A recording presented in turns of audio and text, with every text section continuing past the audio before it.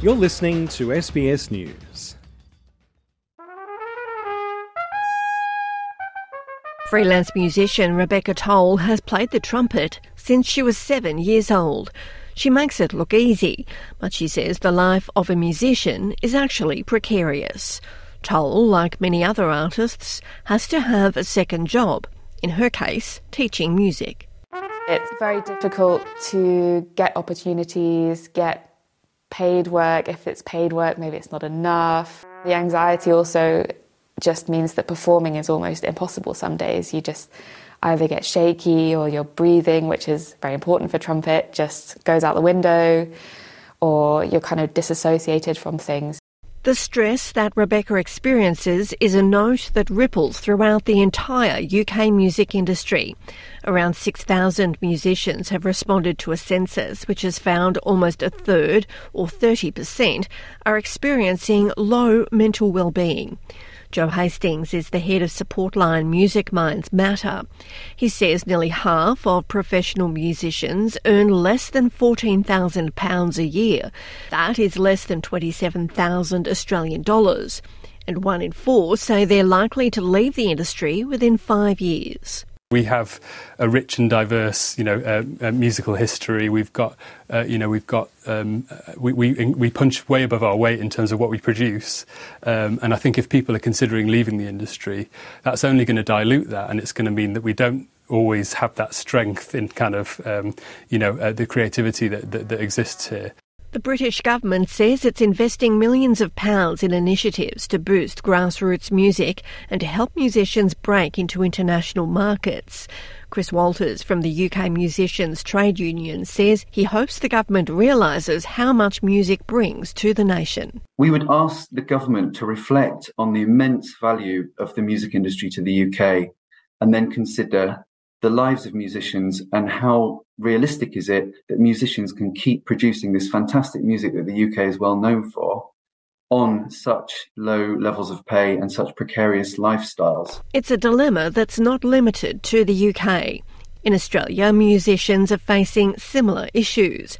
Clive Miller is the CEO of Support Act, which provides crisis relief to music workers. I think in the last financial year, we processed around 900 crisis relief grants for a value of about $2.3 million. So that is potentially the new normal for us. And when you consider that pre-COVID, we used to do about 70 grants for around about $350,000, you can see that there's a pretty significant lift there. And on the mental health front, people calling a helpline, there's been a 46% increase just over the course of this year, which is actually quite significant. Like the UK government, Australia's leaders have promised to back its music artists. Earlier this year, Arts Minister Tony Burke announced what he called a Creative Australia strategy to give the music industry more certainty. He says the new setup will be more responsive to musicians' needs. Imagine this is a scenario. Somebody's been, working small bars as a musician. They've got their streaming music's going okay. They suddenly get an opportunity where someone has fallen off a festival lineup overseas and they have a big opportunity, but it can only be taken now. If you went to the old Australia Council, it would be, we'll put in an application and we'll see some peer review as to whether, and by the time you got an answer, the festival had gone. The opportunity was over. Because the organisation very much worked, as it was meant to, within a funded world. We now have Music Australia dedicated to understanding how is a commercial world different. Support Act says they welcome the government's backing.